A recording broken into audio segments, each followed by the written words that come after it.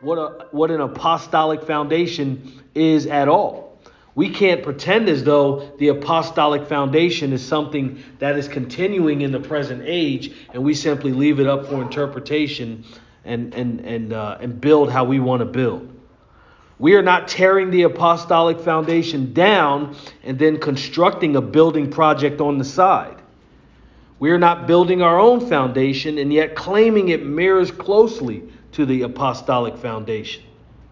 No, we are building upon the foundation that is Christ, tied specifically to what Paul the Apostle has laid because of his extensive labors in the known Gentile world. And if we build as Paul would have it, we build then as the other apostles would have it because they stand united under Christ.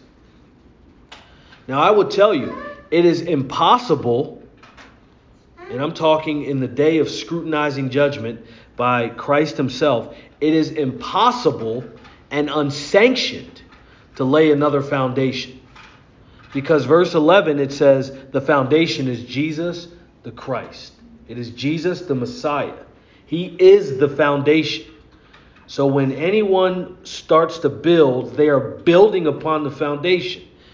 So it is impossible and unsanctioned. Now, you might say, well, it is possible because it is happening that many are building foundations that are not Christ. No, it is impossible from the perspective of eternity because that construction will be wiped out completely. So it is impossible. It will not remain in the face of eternity. And it is certainly unsanctioned in the previous age, in this age, and in the age to come. It is unsanctioned to build another foundation. It is unsanctioned to build something that has nothing to do with Christ or to build deceptively saying something has everything to do with Christ and it does not. The foundation is Christ. He is the foundation. And if he is the foundation, there's so much there. Because Paul reveals what ties into a foundation. He speaks about wisdom. He speaks about intimate construction. He speaks about identity. He speaks about reward, refining judgment. He says that Christ is the foundation, the purpose. He is the foundation and the purpose and has provided the full instructions for how building must take place.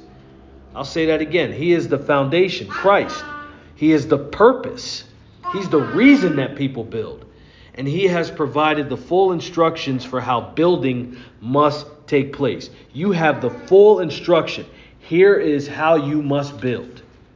That's not left to your interpretation, and it's not left up to mine. It is the word of God that says, here is how you must build. He is also the source of every believer's ability to construct anything at all. He is our source. He is the one who has shown us how to build. He has given us the desire to want to build.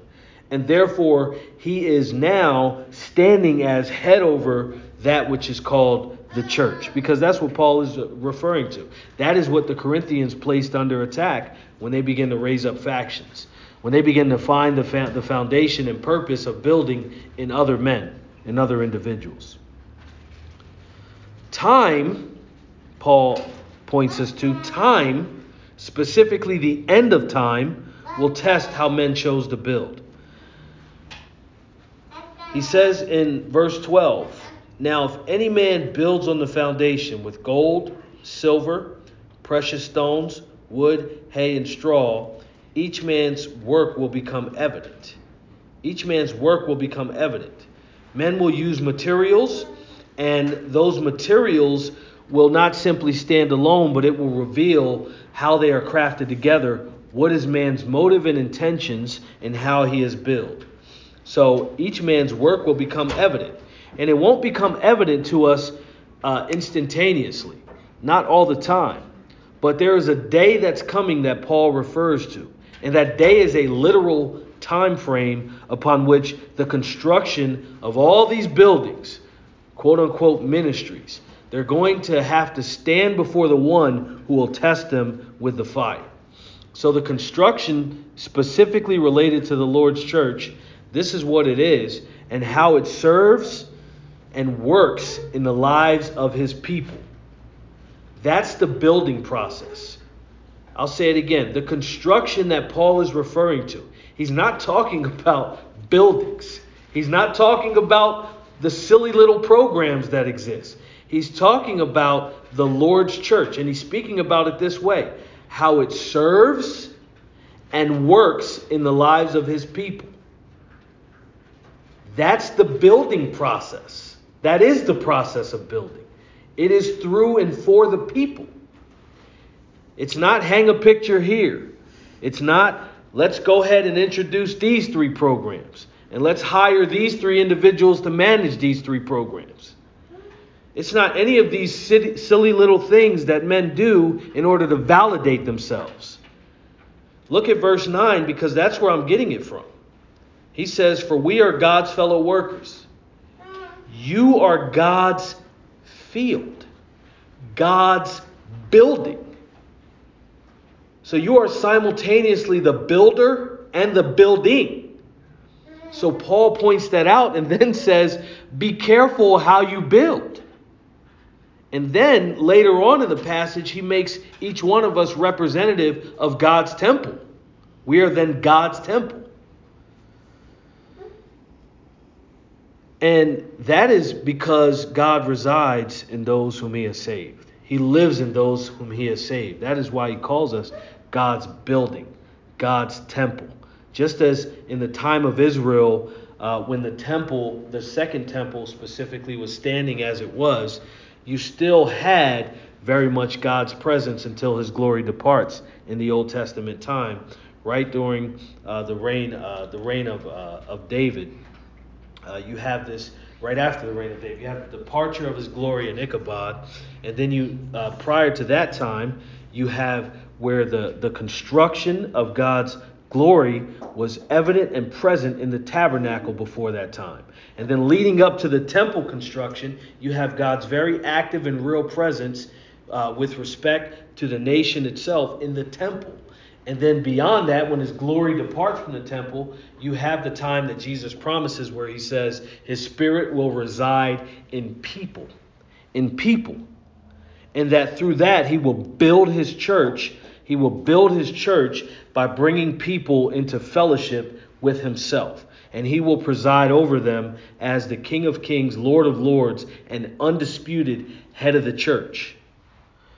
And so you see that language is evident because it also points to a time of judgment that Paul will certainly highlight. But time, specifically the end of time, will test how men chose to build. It will test if they understood what it means to build at all. So here, what Paul says then is the proper materials must be in place. In order to build, you must understand the foundation, you must understand why you're building at all, and you must understand what it is you're building. You can see here that the danger of using faulty materials, pragmatic building processes, taking shortcuts to erect something for the purpose of recognition has no sway when you want something to last for eternity. You can see the danger because that's the context with which Paul is warning the Corinthians. There's great danger in that. So many, and I mean so many, are just throwing things together. They're just throwing things together and calling it God's building. They're just throwing it together. So many are not careful how they build. And those who are careful are mocked for building patiently the way that Paul in Christ has told believers to build. They're mocked for it.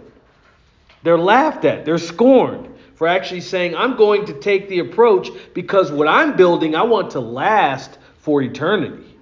I want the believers not only to benefit in this life, but I don't want this all to be burned. I don't want this to be seen as something superficial in the eyes of God. And so many are just throwing things together, whatever sticks. And they're building that way, and they're calling it God's building. They're calling it God, a move of God, endowed by God's Spirit. God's working. All those buzzwords, and they're not building carefully. Paul said, build carefully. Well, if you're being asked to build carefully, that means that there are instructions, that there are clear instructions. There is a clear way, clear design to build. And then there are so many, and I mean so many, who have no clue what they're building at all. They don't even know what they're building, but they have launched forward into the building process. There are also some within this not knowing what they're building. They're building business. They're building businesses. But they have no idea that what Paul has commanded the Corinthians to do, and thus commands us, is that you must be building up people. You must be building up people. You must be building up people on the foundation of Christ. That is the building process to which he affirms. In fact, that is honoring the foundation. It is honoring the foundation because we look at the person and work of Jesus Christ. We look at his ministry. We look at how Christ himself came to seek and save the lost. We see how Christ is the sanctifier himself. We see how he is the source of our sanctification. We see how he is, by his resurrection, the source of our justification, being declared righteous and not guilty based on what he has accomplished. We see that. And so you and I do not have the liberty to just throw things together. But you see that what people have turned to is they've turned to the physical and they've turned away from the people. And I suspect it's why the exaltation of physical structures, actual buildings, just keep getting more and more elaborate because people have no idea what they're supposed to be building. They think that what will please God is if we just aesthetically make things more pleasant to the eye. But what God is commanding in the lives of his people, especially first among the apostles, is that you have to build the people. You have to build the people up. And if you build the people up, then they will do likewise. And then what you have is functioning church where people's gifts are being used for the benefit of one another. So this isn't a concern with simply building physical structures that withstand temporal things. This is building for eternity. It's building for eternity. And in the absence of that, you will have people who just construct buildings. They construct buildings. And like the civilizations of old, they will use people to simply build buildings. Just build buildings, and the buildings are pleasing to the eye and exalted in the minds of the people and give people a sense of emotional stimulation, and therefore, thereby, you have come close to God. But God doesn't honor that. What God honors is the building up of his people by his word on the foundation of Christ and how the gifts operate within the life of the church. And so you see that. He says in verse 12, "Now if any man builds on the foundation with gold, silver, precious stones, wood, hay, straw." Verse 13, "Each man's work will become evident, for the day will show it, because it is to be revealed with fire.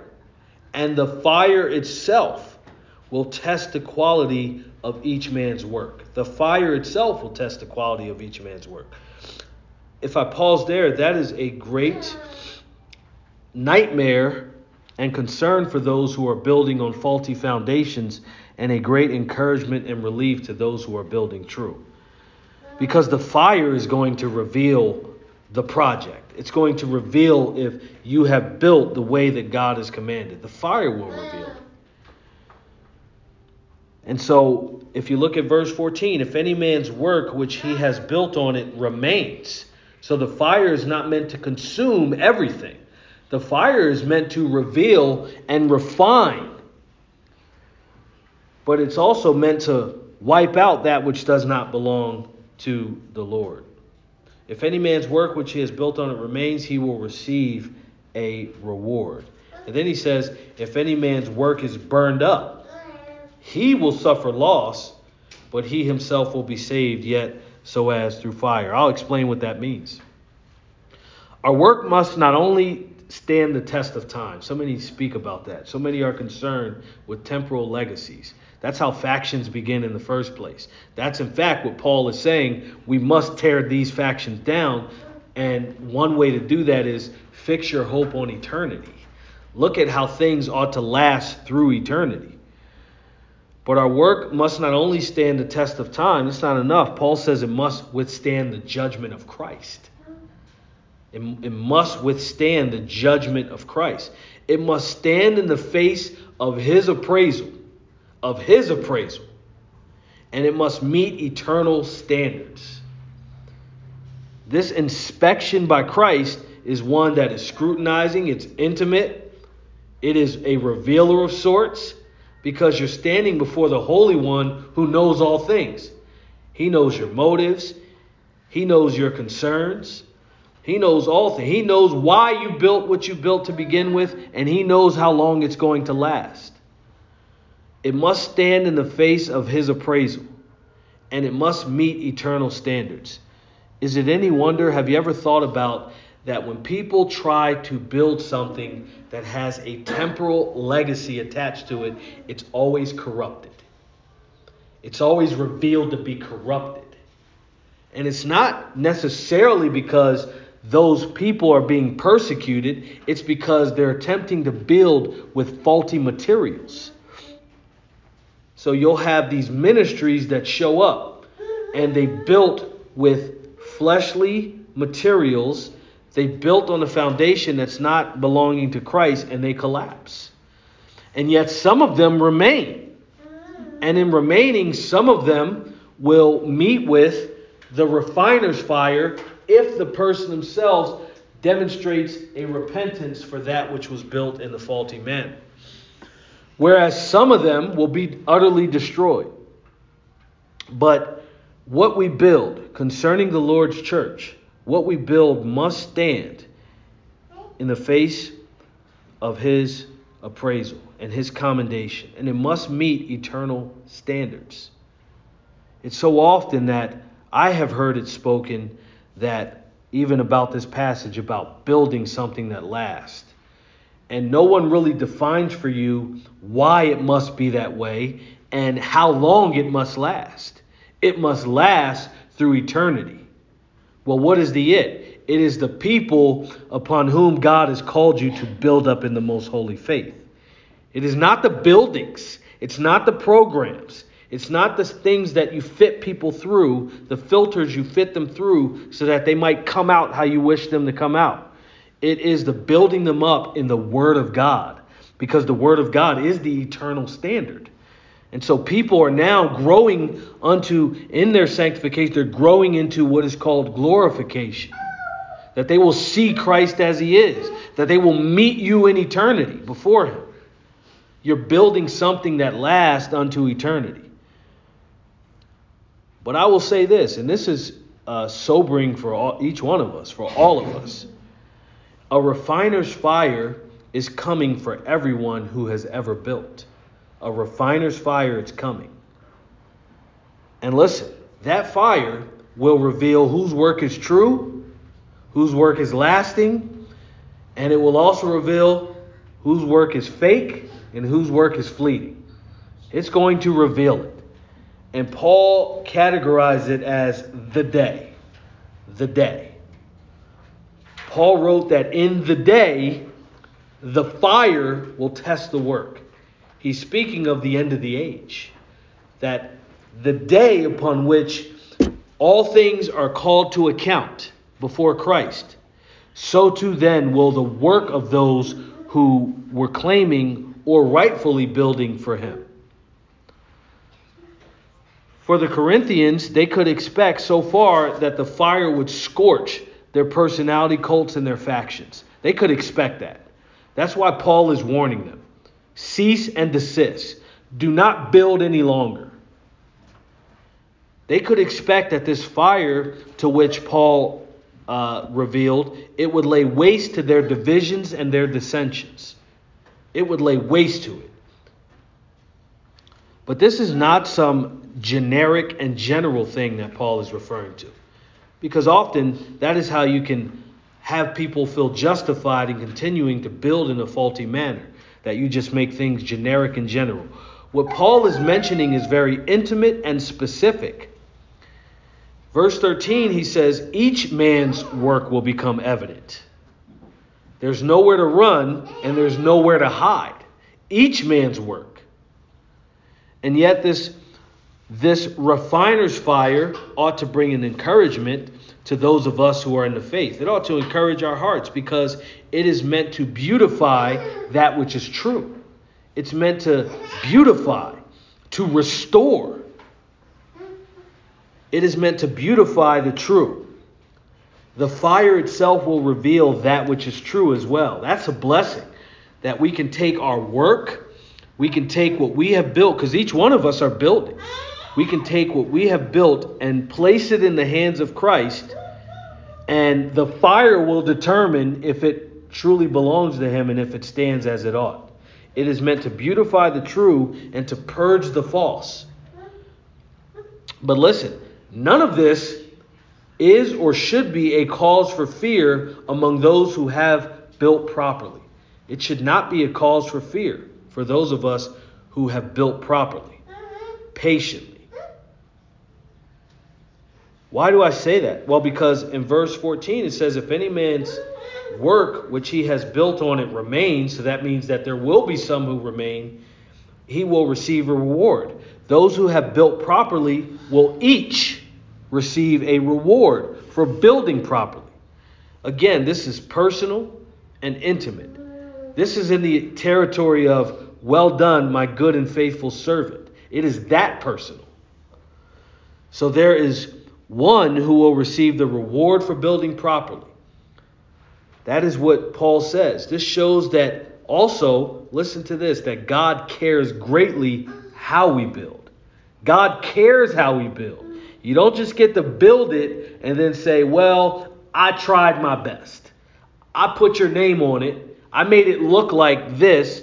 Or, the spirit of the age had me follow this trend and they said that it led to you. He cares how we build. And he cares from an eternal and ancient perspective. This is like Ancient of Days. He cares specifically also on what foundation we have built. Have we built on the true apostolic foundation or otherwise? And there's so many, even in Roman Catholicism, even in so-called modern evangelicalism, which is its offshoot being charismaticism, who call things apostolic. But it must truly be apostolic, because if it's not, it will be destroyed. You can't just call it apostolic and do the opposite of what the apostles did, or take out of context what they did, or add some modern trend to what you think they should have done. It is to build exactly as has been commanded by God, according to the word that houses all of the instructions on how we ought to build what he has commanded. He cares. He cares about the foundation. He cares if it's tied to his apostle that he sent to tell us about it. He cares if it's built on the foundation of Christ. He cares who the builders are. But look, in this, there are builders who rushed. There are builders who rushed. Maybe they wanted to make a good showing in the flesh. We could probably say that about those who were engaged in the conflict that is brought before us in the beginning of this particular epistle. That maybe they wanted to make a good showing in the flesh. Instead of waiting for Christ to come, let's just build and hide in men, and we can just be elaborate in whatever it is we're trying to build. Maybe they just wanted to get something up to be seen. They just wanted to get something up. Just get it out. Just get it going, so everybody can see that we're at least building. Well, some of them may have done so ignorantly. And that's what Paul says. They may have held conviction for some of them, because he does call these brethren in verse 1 of chapter 3. And I, brethren, you're acting as fleshly men. You're still my brothers and sisters, he says to them, but you're acting as fleshly. That they perhaps held conviction, but they built incorrectly. They held conviction, but they built incorrectly. And so the fire will purge all that they have built, but it will save them. That's what he says. Now, what's assumed here is repentance. It's not simply ignorance. It's not simply arrogance. It's not self-justification.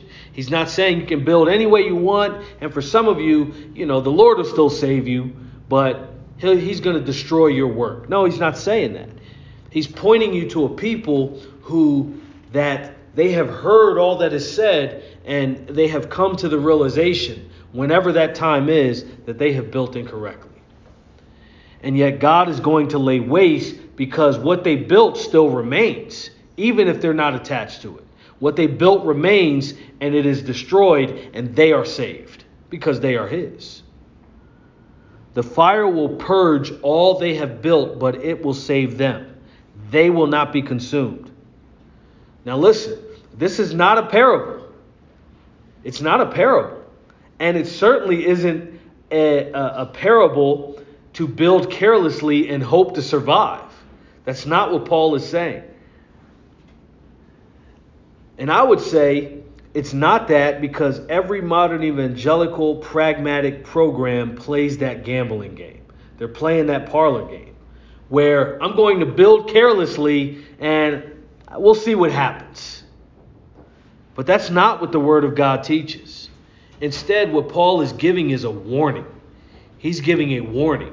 If you look at verse 15, he doesn't say it's okay to build incorrectly, God's going to save you. No, he's saying much rather that you build correctly. You much rather build correctly. I'm going to what our Lord has said, because again, Paul has learned of Christ, where he says the righteous barely make it in. When he talks about the narrow gate and the broad gate, he's saying you want to be careful that you're building in a way that the refiner's fire will sustain your work and will sustain you, because we want what we do to be pleasing to Christ. We don't want what we do to be lost. So this isn't a parable to build as carelessly as you like, and perhaps the Lord will sustain and validate yourself, but your work will be lost and nobody will know about it. No. In fact, this is a very grand occasion called the day, where everything is taken into account before all people. It is a warning. It is a warning to be sure that the standards are actually met. That's the warning. That's the warning. It says in verse 15, such a man will suffer loss. I like the way that Paul puts that. There's no joy in you coming out of the refiner's fire and everything you did being at a loss. There's no joy in that. There's no joy in destruction. You thought you were building something that had lasting value in the eyes of eternity before Christ, so to speak, and yet you survive, but your work is lost. That which you did not survive. He says that they will suffer loss. It's not just the loss of that which was destroyed. It is the impact of suffering the loss of that which was destroyed. He will feel the sting of building against God's design. But also, he would not lose his eternal hope. That is what Paul is saying. This is not referring to the false teacher. Paul has something for them a little bit later down the line. It is referring to those who are true, but perhaps they have built under false pretenses. They've built under false pretenses. Perhaps they are in particular areas now where they are availing themselves to those who are not wise master builders. And yet they themselves are trying to build in the wise way. But listen, this is also not an encouragement to build under false pretense. Paul is not saying, I encourage you to at least build something. No. He's saying build according to the standard that was given to us, the new birth, and build upon the foundation of Christ, and build according to the apostolic command and imperative to do so. In other words, why risk total destruction? Why risk it? Why not just build the way that God has commanded? Why say I would rather be the individual in verse 15 rather than be the individual in verses 10 to 14? Why not just say I want to build the way that God has commanded me to build because it's clear? Because here's the risk. Such a person who says, I'll just take my chance, they may not themselves survive. They may be destroyed along with their work. So Paul is not saying that the majority position is to build like the individual in 15. He's saying the Christian is expected to build like he has said from verses 9 to 14. I want you to build and build in such a way that you're sure and build in such a way that you receive a reward. Because again, what are we talking about or who are we talking about? God's building, his people, simultaneously builder and building. That is what we're constructing. We're constructing one another in this most holy faith. That is fellowship. It's not fellowship if simply only one of us shows up. No one is here at all, right? We do have a time in which we're before the Lord, fellowshipping with him, but with one another. We're not building anything together. Why risk total devastation and destruction? Because listen, Paul is not talking about buildings and programs here. He's not talking about buildings and programs. That is where so many miss this text. That's why there are so many buildings and programs. He is talking about building what Christ has established through his people. If Christ is a foundation, then we view his person. We view where he is proclaimed in the Old Testament, in the New. We view his salvation work. We view the new birth and all the teachings of Christ. And we view the Great Commission. The Corinthians were not they were not guilty of failing to build buildings. They were not guilty of that. Corinthian society had their share. They were not guilty of failing to build buildings. Modern evangelicals are not guilty of failing to build buildings. They have buildings for buildings. But instead, the guilt lies on this point. Have you failed to build up one another? That is the fault of the Corinthians. That is where they were guilty. They were guilty of failing, these Corinthians, to build up one another. They were tearing down one another. Do not be distracted by the physical structures and programs. Do not be distracted by those things. Be encouraged by this. Are people being built up in one another in the most holy faith in Christ? That is the standard. That is the whole reason for which Paul launches into this language about building and construction. Are we building up one another in Christ, truly? The means through which we do that, right? The word, the exercising of the gifts, and the fellowship we enjoy under all those things. Are we using his materials? I think of Ephesians with that passage.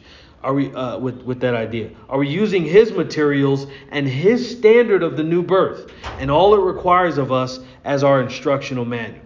We are born again believers who take our marching orders from the Word of God. That is our charter, and therefore we build accordingly. Are we then building? These are encouraging questions. Are we building with eternity in view? Are we building with eternity in view? Or are we building according to the spirit of the age?